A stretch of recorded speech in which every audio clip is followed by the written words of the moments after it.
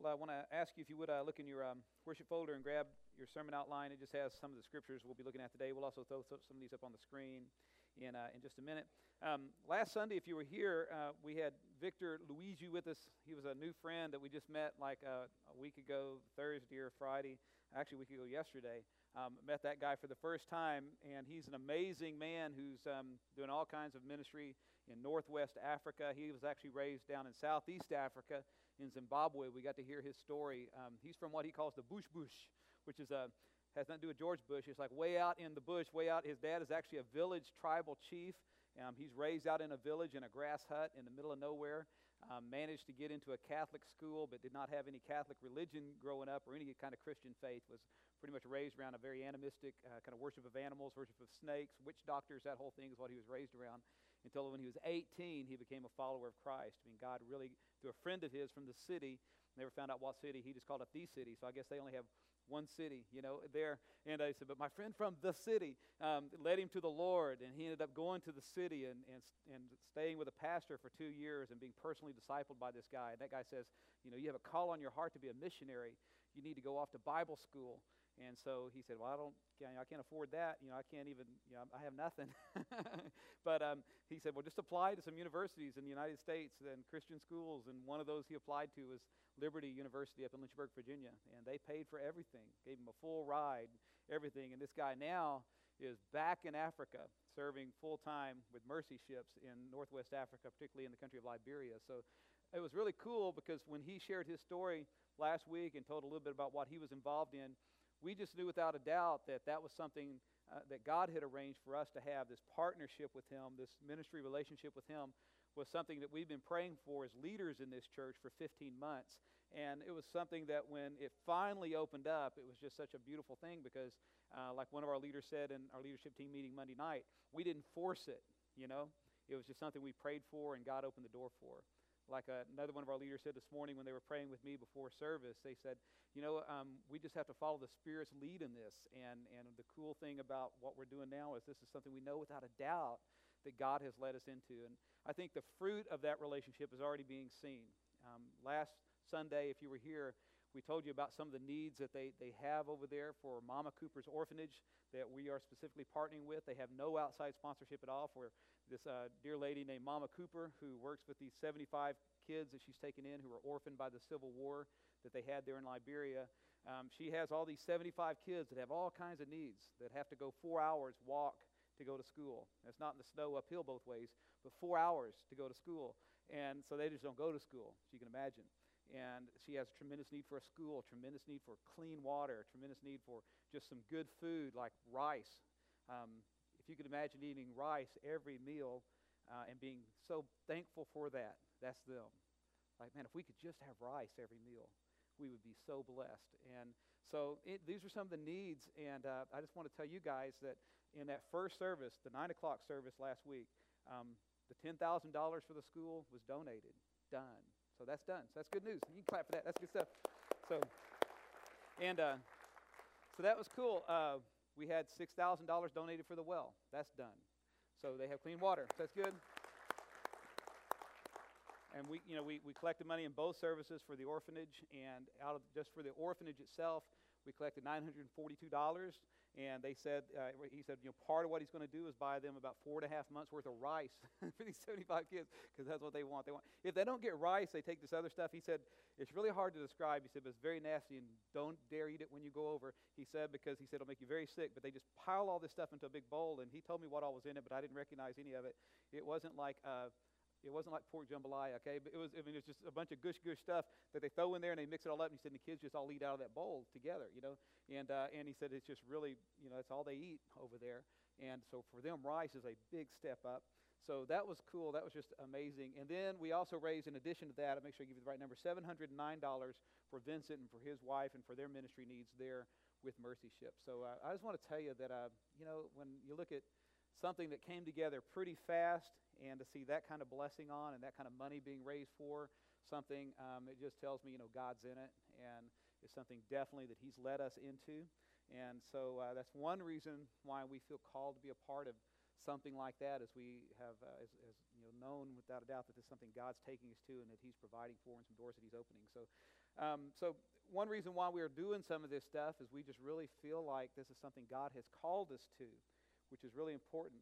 And I want to give you a couple of other angles on that, and just to think about this morning as you think about your involvement in some of this, and this being your church home and being a part of a church that's engaged in some of this stuff.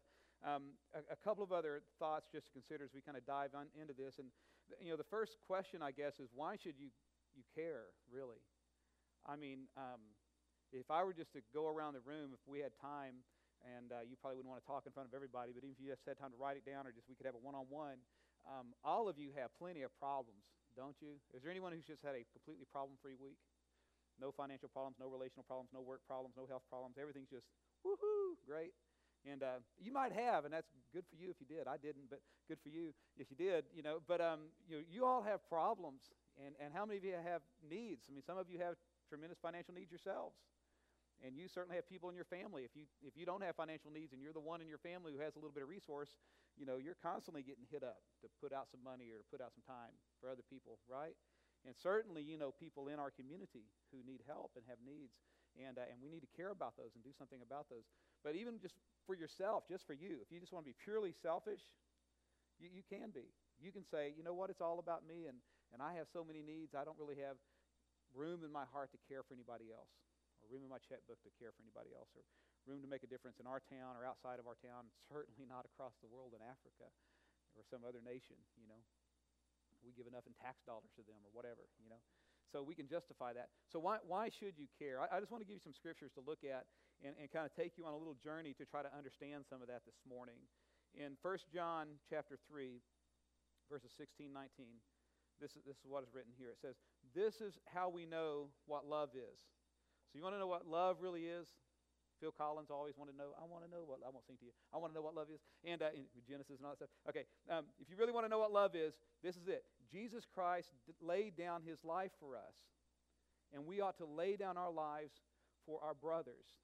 So he says, if you want to know what love really is laying down your life for someone else. For me personally, God St. Terry, it's laying down your life and your lifestyle even, and giving up some of the things that you think you got to have that are so important. It's laying some of that stuff down so you can really care for other people. And not just say, yeah, I care about that, but show you care by giving something of your life, something of yourself to make a difference in that need, like Jesus did for you. God could sit up in heaven forever and ever and ever for all eternity and say, they're all going to hell, they're all lost in their sin, and not do anything about it. And say, I love them, and not do anything about it. But that's not love. Love does something about it. So Jesus came. Jesus laid down his life, walked among us and all of our junk, and took all that on himself, died for that, so that we could have forgiveness for our own sin. He laid down his life. That's love. That's what love really is. In a marriage, what is love really in a marriage? We talked about this with my small group. We're doing this book called The 5 Love Languages, this book that's just so awesome, and I highly recommend it to you, The 5 Love Languages. And one of the chapters in there, one of the first chapters, is about the emotional side of love, and that euphoric feeling when you're just obsessed with the other person and you can't stop thinking about them, and you're writing their name all the time, and just woohoo, I can't stop thinking about them, I just can't wait to see them, and everybody's like, they're an idiot, run, and you're like, oh no, they're the greatest thing in the world, or whatever. You know what I'm saying? Love is blind when you're just in that, just in that mode, right? When you're full of all that love. And they've actually done surveys and found that euphoria lasts typically, if you do pretty well there, at the most about 2 years. Isn't that amazing? And then that euphoria kind of wanes out a little bit, and you've got to figure out what real love is. Well, what is real love? In my marriage, real love is just laying down my life for Sharon. Just laying down my life for my kids. It's saying it's not all about me and everything I want to do and all the stuff I want and all my hobbies, and I want to hunt and I want to golf. No, I lay down my life. I mean, they want me to have a life. They want me to have a life too. They want me to enjoy something. But I choose to lay down a lot just for them. That's love. And they lay down that love for me and just say, you know what? We're all in this thing together. So Jesus says real love is when we lay down our lives for our brothers. If anyone has material possessions and sees his brother in need but has no pity on him, how can the love of God be in him? I mean, if I look around and there are all these tremendous needs out there, and I got all this stuff, and I'm making my list and checking it twice of all the other stuff I want. I need 2 deer cameras, I need another feeder, and those are needs I have. I got about $800. I need a better scope. I have about $800 in hunting needs right now that I have right now. Okay, and I think, see, I look at how can I look at the needs, the real needs around this world, and not give a rip? Jesus says, God says, as John writes this, he says, it's not love that's in you. You're in love with stuff. You're in love with possessions. See, and that's the core battle that's always talked about in Scripture, right? That's why Jesus says you cannot serve both God and, he doesn't say the devil. He doesn't say you can't serve both God and yourself. He says, you know what? You can't serve both God and money. If money and material stuff is that becomes the God, that's what competes most with the attention of God in our lives. He says, the real love of God is when you look at your stuff and say, you know what?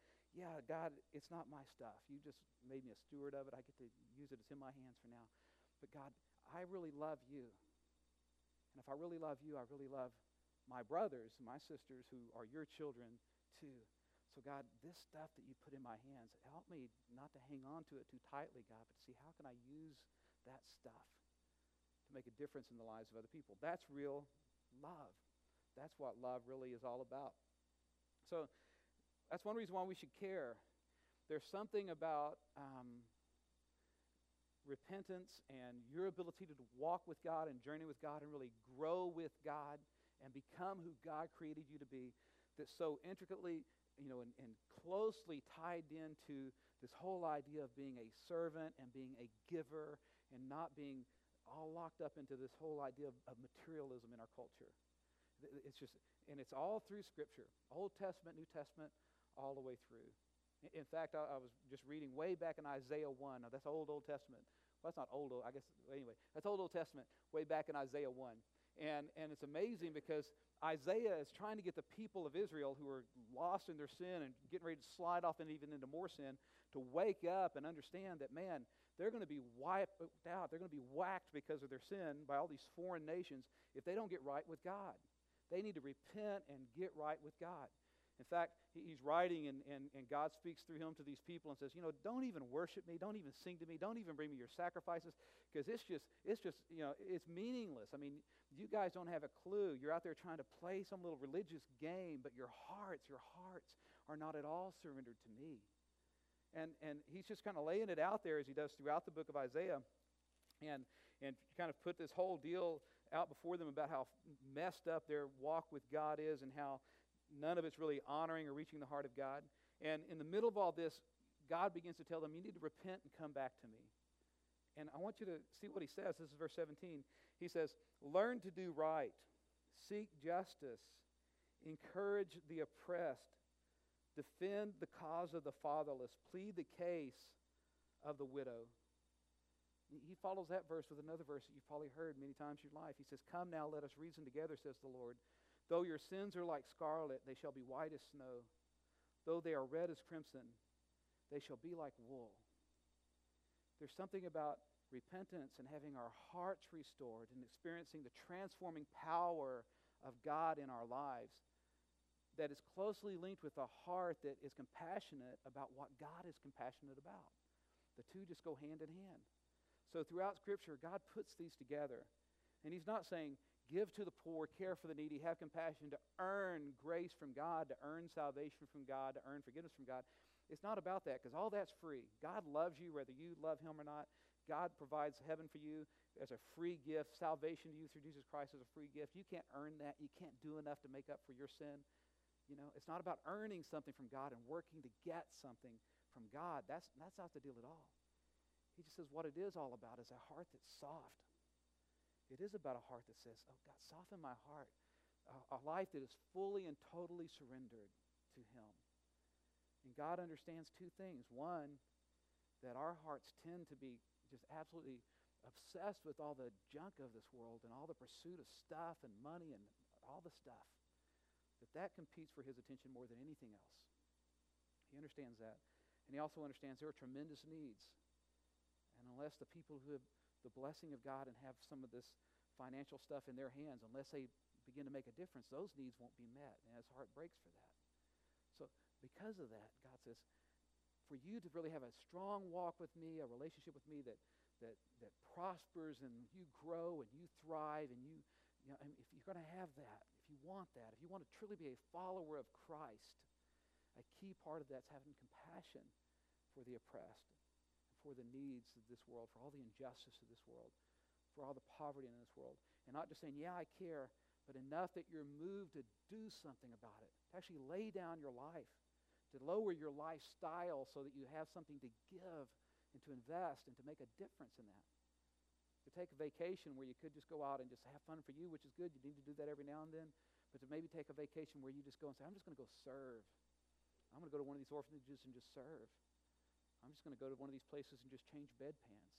I'm just going to go and just be there with someone, and so they're not alone when they're dying of AIDS or whatever. See? It's a whole change of mindset of saying, God, this isn't about me. It's all, God, about you.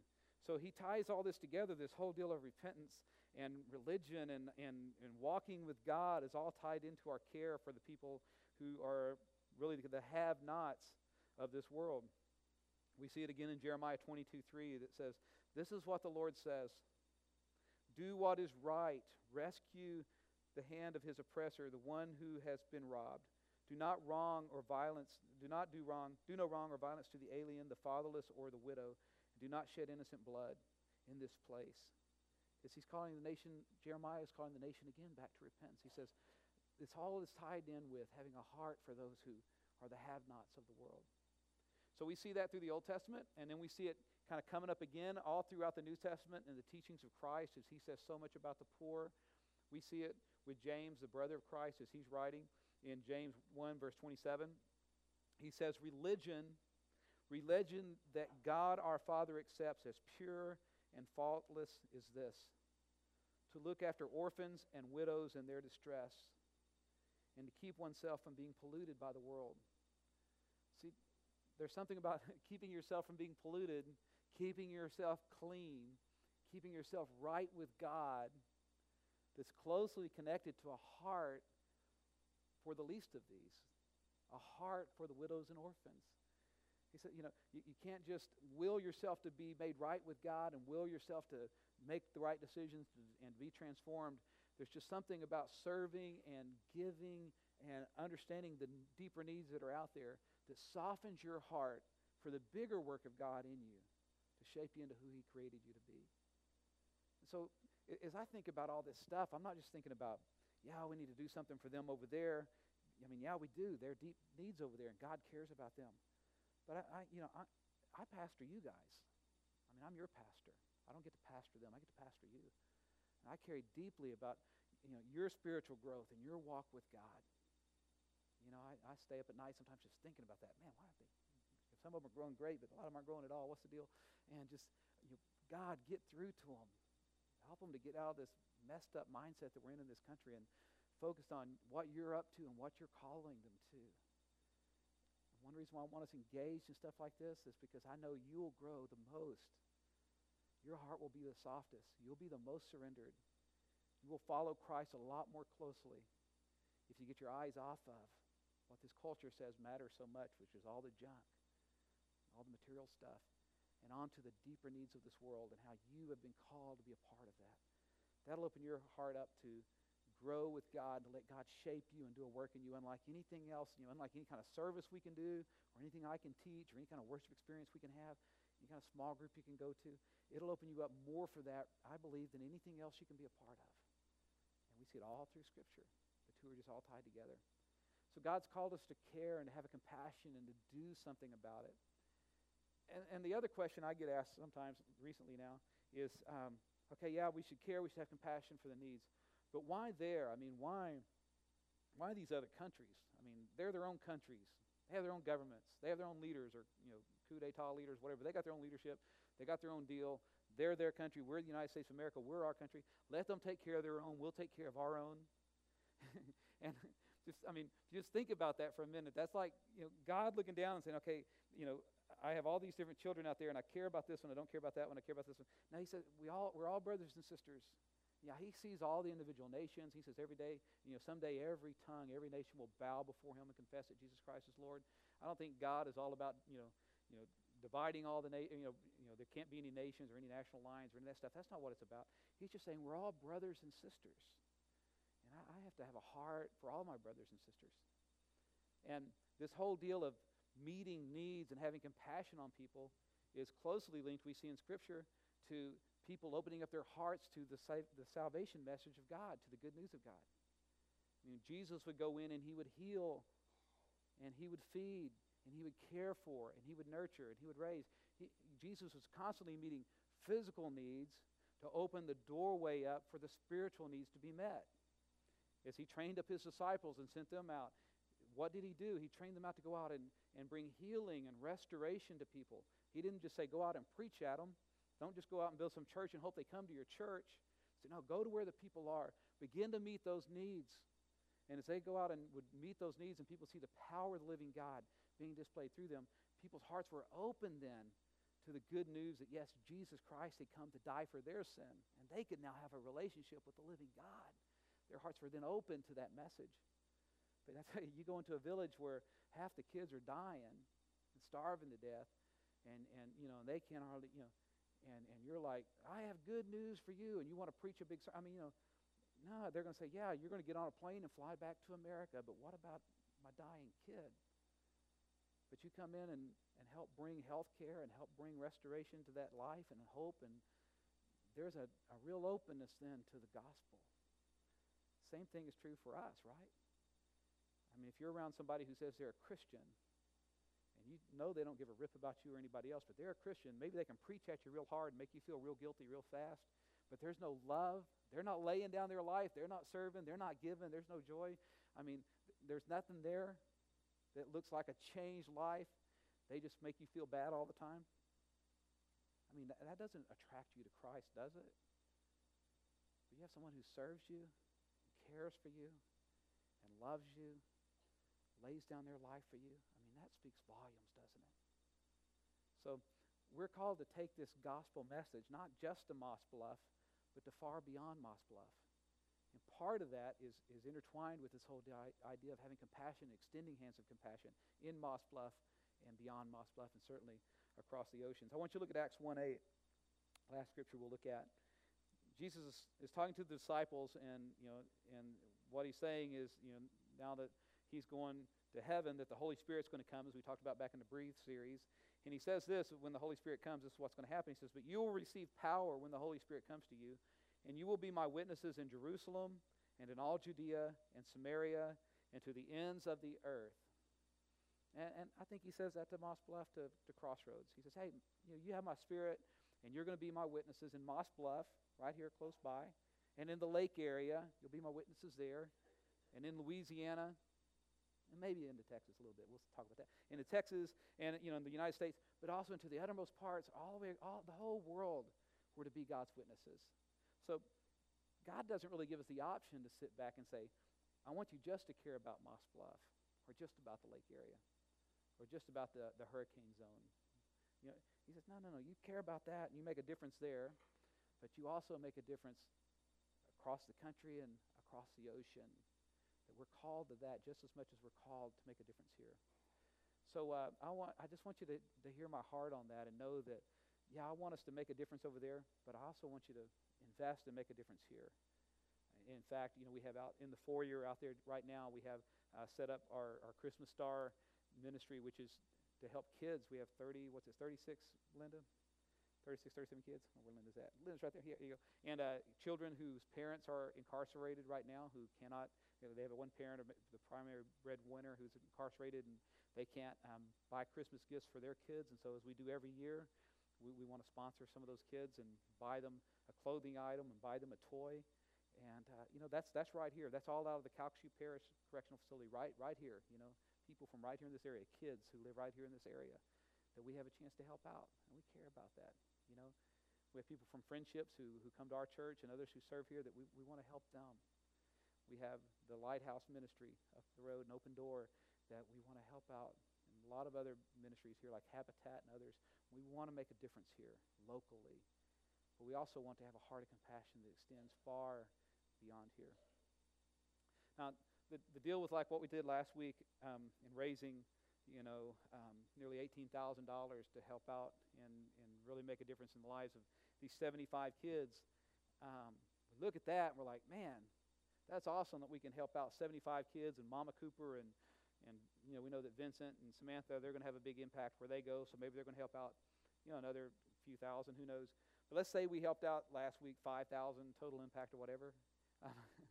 When you think about that, when you think about 75 orphans, that's what we help through this orphanage, through the school and through the well. 75 orphans, okay? When you think about that, but understand that every single day, on average, there are 6,171 new orphans from AIDS. The vast, vast, vast majority of those are in Africa. Every day, 6,000 new orphans. Every day. I mean, by this time today, another 2,500 or so new orphans from AIDS in Africa.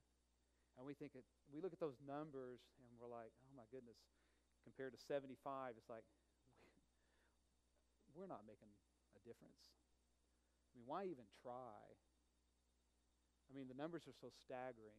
Why even try? We can't make a difference. It doesn't make any difference at all. And I tell you, it reminds me of a story that I heard one time about this the waves coming in and the tide coming in, and all across this beach were hundreds of starfish.